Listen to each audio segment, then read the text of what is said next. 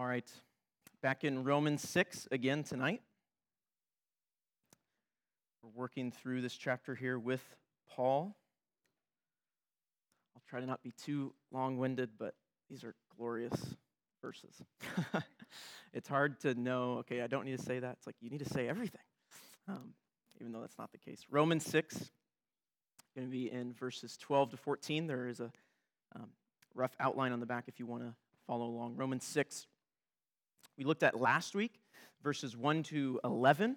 There, Paul's arguing that we've been delivered from the dominion of sin. We made that vital point. I think we need to continually remind ourselves of this, that we've not only been saved from the penalty of sin, Paul has been arguing that we've also been saved from the power of sin. It's not our master anymore. We were formerly enslaved to sin, but now in Christ we've been set free. And the primary way he conveys this reality is he speaks of the believer's union with Christ. It's a glorious doctrine to continue to mine the depths of there. All of mankind comes into the world represented by Adam. We're united to him. We're enslaved to sin. We're dead in our transgressions in him. Yet now in Christ, believers are represented by him. We've been united to Christ. Remember the language from last week. If you're there in Romans 6, just look back at some of these verses we looked at. Verse 4, what does he say? We were buried with him by baptism. Verse 5, we've been united with him in a death like his. He goes on, we shall certainly be united with him in a resurrection like his. Verse 6, our old self was crucified with him. Verse 8, now if we have died with Christ, we believe that we will also live with him. And that's just here in Romans 6. Paul has a profoundly rich doctrine of union with Christ. In Ephesians 2:6, maybe you remember this verse. Remember when he says that we have presently been raised up with him and we've been seated with him in the heavenly realms? I mean, there's a whole sermon on that. What does that mean? But presently, we are in Christ and living with him. And so a summary from last week, maybe if you weren't here, just to recap, Paul argued in these first 11 verses that Christ died to sin.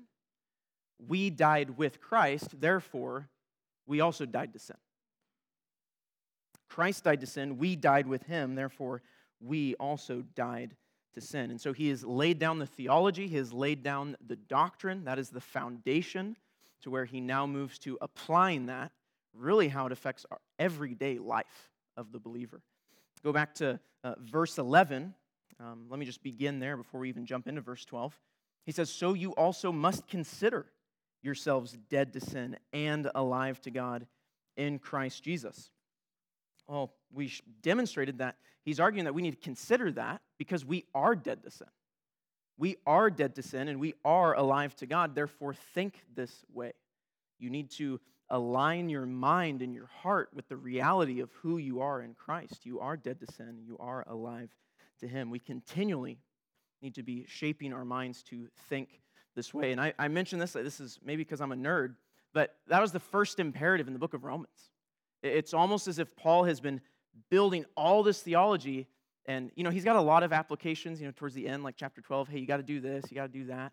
But it's almost like he's like so excited about the theology, he's like, okay, in case you missed it, you got to do this, right? Consider yourselves dead to sin. And so I concluded last week with this thought. I said, if we want to experientially in day-to-day life be free from the power of sin, then we must daily consider ourselves dead to sin and alive to God.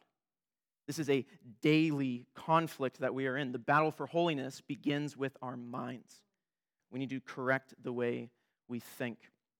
And so the three verses we're going to look at tonight, 12, 13, and 14, really are further expounding on that verse. What does it mean to consider ourselves dead to sin? How do we think through being alive to God? And so I want to walk through these verses and then hopefully spend some time with some application there that you would see on your notes. Structurally, here's what Paul does. Okay, so here's where he's going. He's going to give us two negative imperatives. Okay, so two negative commands. Don't do this. Okay, two negative commands, and then he's going to give us one positive. Okay, so don't do these two things. Instead, do this. And then in verse 14, he's going to conclude with this amazing doctrinal reason as to why we can obey those three commands. Does that make sense? So two negative commands, one positive, and then another doctrinal reason as to why this is all possible. So let's start. Verse 12. Verse 12, he says, "Let not sin therefore reign in your mortal body to make you obey its passions." Let not sin reign. The language throughout this section is one of, I kind of picture like knights and castles, okay? Maybe it's because I'm a boy, but I played with knights and castles. I still have my Lego castle chess set. It's amazing, okay? But I love the castles and the knights and all this stuff, soldiers and weapons, and I think that's what Paul is actually building on here. That's kind of an illustration. Again, building on that theology of the last section, he says we're no longer under the domain of sin. Sin is no longer our master. Yet, sin will seek to regain its power.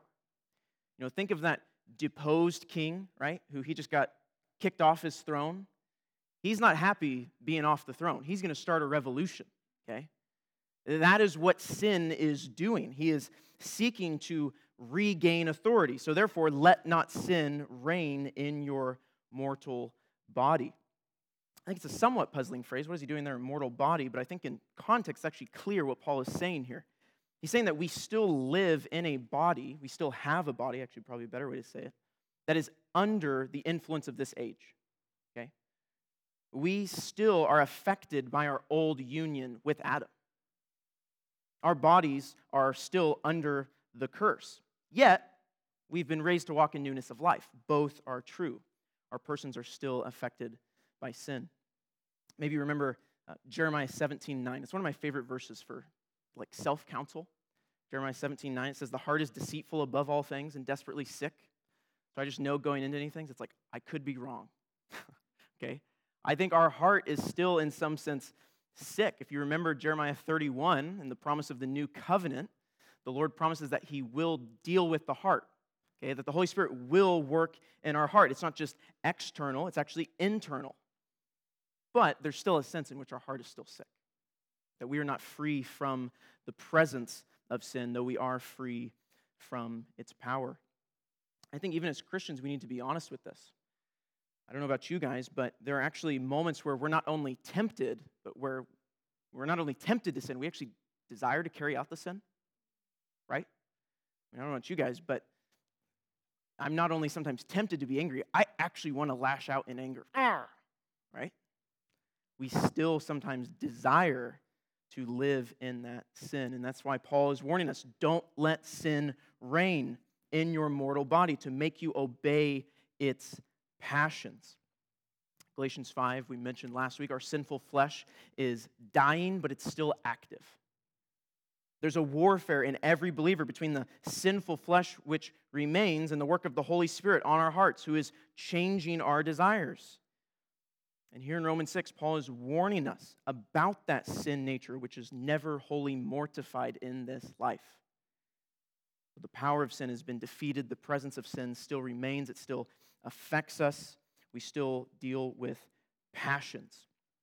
Oftentimes in the ESV, they'll translate this word you see here as passions as lust or desires. Oftentimes, sexual sin. But I think really, Paul is just using it, condemning any and all forms of sinful desires. He's not just saying sexual sin. I think in our culture, we do need to speak to that, or we're in a hypersexualized culture, but any sinful desire. He's saying all of this is wrong. Any type of lust, any type of coveting, any type of craving, any want contrary to God's will. In fact, the last time Paul has used the words body and desire together is Romans chapter 1. Romans chapter 1, verse 24. And I think, as you guys know, Romans 1 is this extensive list of sin. Romans 1 is one of those passages where it's easy to read and go, wow, the world is really jacked up. They are so messed up out there. Have you read this passage?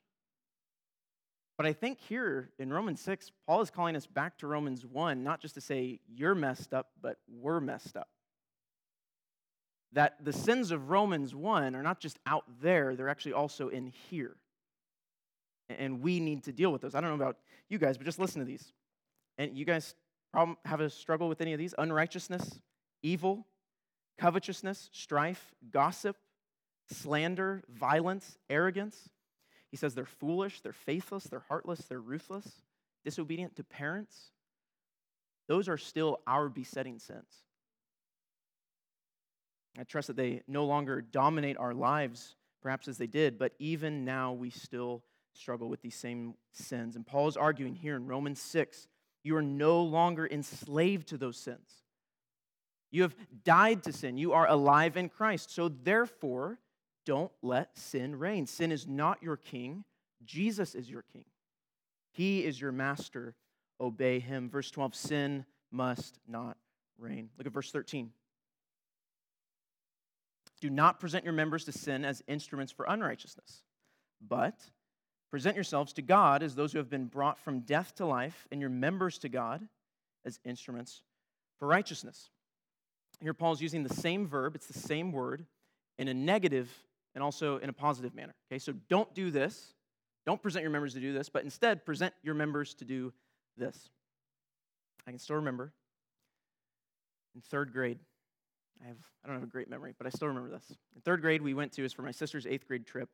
We went to Washington, D.C., and we visited the Arlington National Cemetery. It was great. Really, really cool. In particular, seeing the Tomb of the Unknown Soldier. Has anyone else been there? Oh, okay, wow, quite a few. Okay, so you know, I don't have to spend tons of time in this illustration. Were you guys there for the changing of the guard? Okay, changing the guard is legit, right? Like it's like, wow, these guys don't mess around. They know what they're doing. What you have there, so you have one guy marching, this way, and he comes back. The sergeant comes out, with the new guard. What the sergeant will do is actually inspect the new guard coming on, right? He's looking them up and down. And it's just like they're just like robots. Go watch it on YouTube. It's really cool. He's checking his uniform to make sure there's no lint or anything like that. The guy takes out his, I think it's an M14, and he's like, okay, this is clean, all this stuff. The soldier's presenting himself to the sergeant. He's standing at attention, and he's saying, here's me and the weapon that I have. Am I fit for service? And I think that's perhaps a similar picture to what Paul is describing here. He says, don't present your members to sin as weapons for unrighteousness. In the ESV, they have it here, instruments. Everywhere else, it's more consistently translated weapons, okay? It's the Greek word hoplon. Have any of you guys heard of a hoplite? It's a Greek foot soldier. It's the same word, okay? This is, like I said, military language. This is warfare language, which I think automatically leads into how we think about the Christian life. It's not a cakewalk. It's actually warfare, even just by the language that Paul uses. But here's what he says. Don't present your members to sin as weapons for unrighteousness. He's not just talking about our physical body. He's speaking of what makes up a person, all of our faculties. He's not saying, hey, you can lust in your heart all you want. Just make sure you don't act it out. No, he's saying none of that. Don't present your body and don't present your heart to do these deeds of unrighteousness. After all, the reason we sin with our mouth and say sinful things is because out of the heart the mouth speaks. We sin in our actions because, as James says, our passions are at war within us. Paul's concerned with the whole person, not just external obedience. Sin is no longer your master. Sin is no longer your commander. Therefore, don't stand at attention and offer yourself to serve sin. You could say that the Christian is no longer a soldier in sin's army. On the contrary, look back at verse 13. So don't present your members to do this. Present yourselves, on the contrary, to God. Positively, do this. As those who have been brought from death to life, and your members to God as instruments for righteousness. You see, in the Christian life, we need to do both simultaneously. Negatively, we put off the flesh. We put off the old man. We put to death the deeds of sin. And at the same time we're doing that, we're putting on the Lord Jesus Christ. We must seek to present our members to God in each and every aspect of our lives. And what's the reason that he gives? As those who have been brought from death to life. As Christians, we have been brought back from death to life. Christ is the one who did it. How much more should we then serve him? We owe him everything.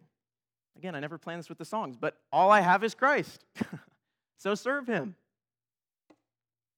He's our new master. He is the king whom we obey. In Christ, we can use all of our faculties for his cause. Our mind, our will, our affections, our thoughts, our words, our deeds. All of these can, and I think this is important, all of these can be used for Christ. And I think this text is clear that not only can they must be. We need to set our mind, will, and affections, our thoughts, our deeds to work for Christ. Set faith to work. What does he say? As weapons for righteousness. And so Paul gives us 3 commands, verses 12 and 13. And then verse 14, he gives us the underlying reason for why we're able to do these things. I just have to tell you, this is an amazing verse that I'm not going to be able to spend as much time on it as I would wish. Paul says, "For sin will have no dominion over you." He's already written extensively that we're no longer under the dominion of sin, okay? He's already said that. You're not under the dominion of sin. Well, here he furthers the argument, and he says, yes, presently you're not under the dominion of sin, and you never will be ever again. Sin will no longer have dominion over you, over the believer, ever. You see, we can obey the commands of these previous verses now because sin is not reigning over us. And we can always obey these verses because sin will never reign over us again. But how do we know we're freed from the power of sin? How can the believer know for certain that sin will never be the king again? How can we not live in a spirit of fear? What's the reason Paul gives here? Look at what he says. Since, or you could just say for you are not under law, but under grace. I can still remember reading John Owen's comments in The Mortification of Sin, and on this verse, and it just hit me like a freight train. And I just had to sit there for a minute and just tease out the implications of this. And I hope to do that with the time I have left. What is he saying here? You're not under law, but you're under grace. We've been talking about this reign of sin. Why does Paul switch all of a sudden to law? We might expect, if we've been reading Romans in context, or maybe just this passage, Romans 6, why does he switch to law? Shouldn't he say, for sin will have no dominion over you since you are not under sin, but under grace? What's going on here? What's he doing? We haven't been in all of Romans. But if we were back in Romans 2, especially chapter 3, it's not unusual for Paul to bring up law here. Paul's been talking about the Mosaic law in Romans actually a lot. Okay? This is not as odd or abrupt as you may think at first. Especially here in Romans, I think Paul's trying to show how law and sin relate. How do these things work together? How does the Mosaic law, we'll say in Romans 7, the law is not sin, but how do they relate? Listen to Romans 3:20. Paul says that through the law comes knowledge of sin. Through the law comes knowledge of sin. The Mosaic law in the Old Testament made sin explicit. Okay, it's like if you go on YouTube and you have options, to watch it in like 144 pixels or like 4K. The law makes it 4K. The law makes sin very, very clear. HD, IMAX. The sin was there, but the law makes it clear. Does that make sense? That's what the law does. Romans 5:20 says that the law was added to increase the trespass. Romans 4:15 says that the law brings God's wrath. 2 Corinthians 3:6 says that the letter of the law kills. The law reveals our guilt. The law brings condemnation. In 1 Corinthians 15, verse 56, I think Paul brings all of this together. Listen to what he says. The power of sin is the law. The power of sin is the law. The law causes us to be captive to sin and death.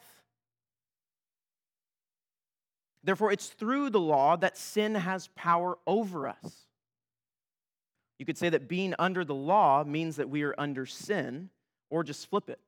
Being under sin means that we are under the law. But, if you're thinking with me here, Paul says in Romans 6, we've been set free from the power of sin. Well, the power of sin is the law. Therefore, that means what? We must have been set free from the law, right? If sin gets its power from the law and we are free from the power of sin, we must be free from the law. Sin will never reign over us because we're no longer under that which gave sin its power and bite, the law. Well, how did this happen? How are we freed from the law and sin? Quite simply, the gospel. That's how we've been set free, the work of Christ. Listen to this. It's an amazing passage, Galatians 4, verses 4 and 5. But when the fullness of time had come, in God's sovereignty, in his providence, the exact right moment of time had come. God sent forth his Son, born of woman, listen to this, born under the law. Why? Verse 5, to redeem those who are under the law, so that we might receive adoptions as sons. You could say it simply like this. Christ not only died for us, he also lived for us. He lived the perfect life of obedience that you and I could not. He not only died in our place, he lived in our place. And through his work, his life, and his death, that is how we are set free from the tyranny of the law of sin and death. And so Paul is bringing all of this together here in Romans 6. He's saying, rather than being united to and represented by Adam, believers are now united to and represented by Christ. Whereas formerly we were dead in our sins, now we are alive in him. Rather than being slaves of unrighteousness, he's going to say in verse 17, now we are slaves of righteousness. And rather than being under the power of sin through the law, we are under the power of grace through Christ. Now, maybe at this point you're going, okay, I get it. Caleb just gets excited about the Bible, and I don't really know what he was just saying. Or maybe you're saying, okay, yeah, that's cool. I see how those verses fit together, but maybe you're asking this really good question. So what? Like, okay, I'm not under the law, but I'm under grace. Like, what does that mean for me? That's actually a good question. Like, God doesn't just give us his word just so we'd go, wow, that's really neat. It's to change us, right? So what? What do we do with this passage? How does it impact us? At this point, I'm going to say something that I think is very bold. Maybe it isn't. I don't know. Maybe it isn't.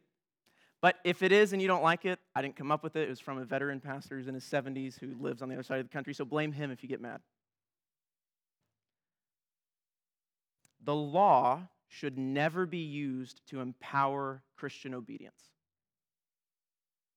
Let me say that again. The law should never be used to empower the Christian life. I'm only 25. People think, I don't know, sometimes people say I'm really young, sometimes people say I'm really old. I don't know what I look like. But, I've been reading the Bible for maybe, 10 years, let's just say, okay? So some of you guys have got 40 years on me. You've been studying the Bible for 50 years. I have never found this verse in the Bible. Through the law comes a righteous life of grace-filled obedience. I haven't found that verse. I don't know. If you guys have, please let me know, because this changes my whole sermon, okay? But I have never found that verse. It's because it's not in the Bible. You see, the law doesn't provide any power to obey. Remember all those verses I just read? What does it say? The law kills. The law brings wrath. The law is the power of sin. The law brings knowledge of sin. The law reveals what we're supposed to do, but it doesn't provide the means to actually do it. See, this is how this verse 14, you are not under law but under grace, has profound implications on the Christian life. Every single day of the rest of your life could change from Romans 6:14. Because practically, what empowers us to obey is grace. Grace is what empowers us. Grace is not just God's kindness or his niceness to us, or God just feels lovey-dovey towards me. Grace is God's omnipotent power on display in you, both to save and sanctify. That's really important. Both to save and sanctify. Galatians is all about that. Having begun by the Spirit, are you now being perfected by works of the flesh? No. Because the gospel is sufficient for life and godliness, to save you and to sustain you, to save and sanctify. And so if we're fighting sin simply with the weapon of, I know I shouldn't do this, I should not lash out in anger, I shouldn't desire this, we're going to fall into sin. If we're just sitting there beating over our heads with the law, we're going to fall. In fact, I would argue we're using the law incorrectly if we're using it as the source of power in the Christian life. God didn't design it to do that. He designed it to condemn. I don't know about you guys, but for me, I know what sin is. I know I shouldn't do this, or I know I shouldn't think that. Now, maybe with a young believer, we go to the Word and they don't see that this is sin, and we show them that. But generally speaking, that's not our problem. Generally speaking, our problem is we know the right thing to do, we just don't do it. Experientially, we're like the man in Romans 7:15, for I do not do what I want, but I do the very thing I hate, sin. And so what do?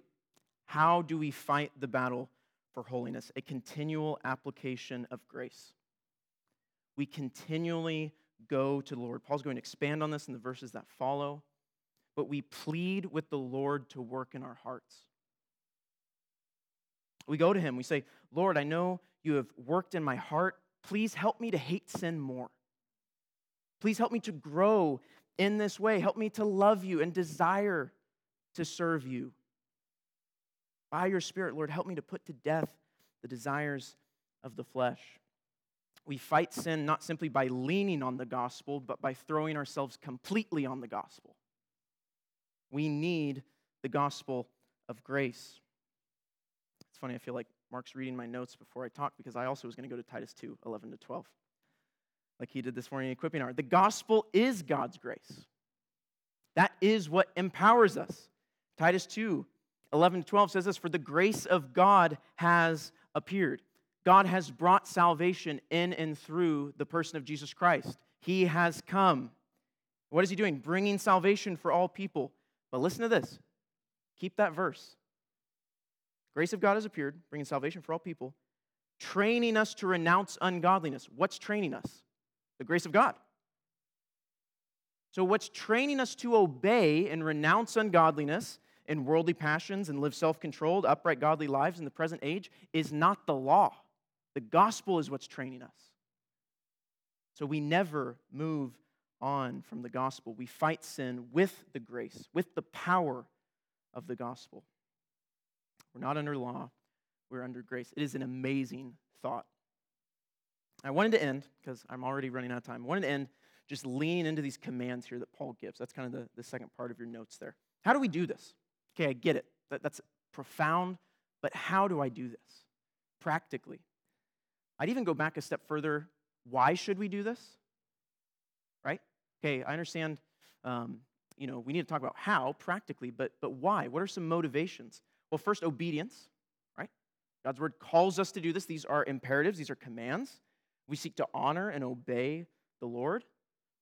Also, because we want to glorify God. God is glorified when, by the power of His Spirit, we're obeying.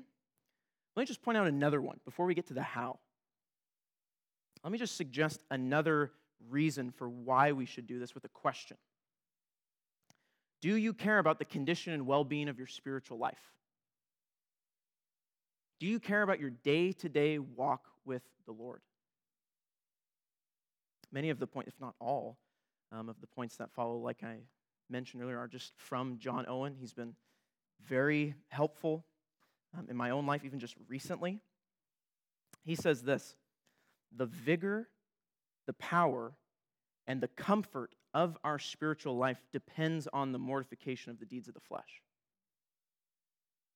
So in other words, another motivation as to why you want to obey these commands is, do you want peace in your life? Mark was talking about peace this morning. The God of peace. Well, do you want experientially the Holy Spirit to testify that we are His children, as Romans 8 says? Well, then it depends on living this out. It depends on putting to death the deeds of the flesh, not presenting our members to sin as instruments for unrighteousness, but to God. Do you want power? Do you want strength? Do you want comfort? See, the problem is if we continue in sin, sin will blind us. Sin confuses us. It dulls us to the wonder of grace. If you want to lose your assurance of salvation, just sin. That's what happens. Sin brings ruin, brings distress in the Christian life. Therefore, put to death the deeds of the flesh. How do we do this? Let me quickly conclude. 4 considerations. 4 considerations from Romans 6:13. First, negatively. Negatively, how do we not present our members to sin as weapons for unrighteousness? I'm going to take Jesus' words in Matthew 26:41 and make 2 simple points. You know this verse. Jesus says to his disciples, watch and pray that you may not enter into temptation. Number 1, watch. Watch. Be proactively at the ready. Be on guard. Present your members, every faculty of your being, every single part of you, present it as an ever vigilant soldier, ready to serve the Lord and to watch out against the corruptions of sin. Not only externally, right? That means maybe we need to not go to this certain place or listen to this type of music or have this app on our phones. We get that. But also internally. Consider your heart. What causes these sinful desires to come forth? Watch your paths and examine where temptation and sin comes from. Owen writes this, consider what ways, what companies, what opportunities, what studies, what businesses, what conditions have at any time usually give advantage to your distempers. There's an old-fashioned word for diseases. He's talking about sin. Consider what things bring about sin. Think about these things and set yourself heedfully against them all. Men will do this with respect to their bodily sicknesses. Are the things of the soul of less importance? Hear this. Know that he who dares to dally with occasions of sin will dare to sin. He that will venture unto wickedness will venture upon wickedness. He's saying if you place yourself in that situation, you're not dumb. You know what's going to happen. Don't dally with sin. Keep a close guard on the friends you keep, the entertainment you consume, the places you go. If these lead you into temptation, maybe we need to do what Jesus says. Pluck them out and cut them off. Be diligent at the watch. Number 2, pray. Number 2, pray. I mean, there's so many ways we could apply this. There are so many things we can pray for. We can pray for strength in temptation. Lord, help me to not fall. We can pray for grace that we would not even enter into temptation in the first place. That's what the Lord says there in Matthew 26. We can pray that we would always have the cross fixed on our minds, that we would understand the agony of what our Lord went through. Pray. We can also pray that we would have a greater hatred of sin. If you're anything like me, I think that's our problem, is we are too okay with little sins. Thomas Brooks, he's another one of my favorites, says this, one of Satan's devices is to present sin as less than it is. Ah, says Satan, it is but a little pride, a little worldliness, a little uncleanness, a little drunkenness.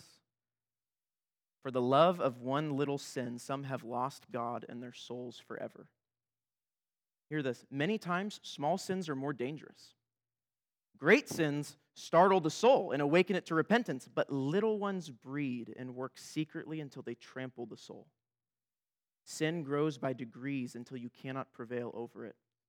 And he ends with a prayer, oh, that God would open the eyes of a sinner to see the horrid vileness of sin. That's what we need. Because generally speaking, hey, yeah, we're not murdering people, but we're just harboring anger in our heart. And that's the problem. Sin grows by degrees until you cannot prevail over it. So watch and pray. That's negatively. What do we do? Positively, how do we present our members to God as weapons for righteousness?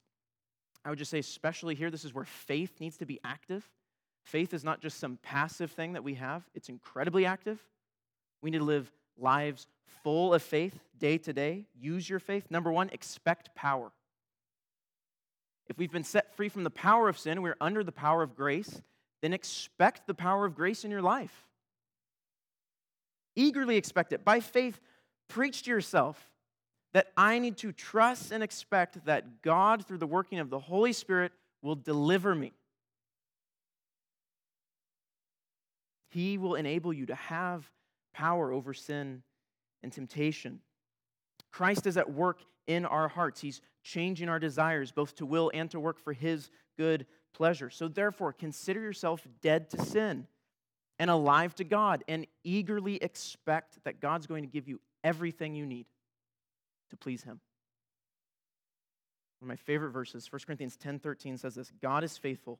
He will not let you be tempted beyond your ability. But with the temptation, He will provide a way of escape. So if we're left in our own power, we're doomed.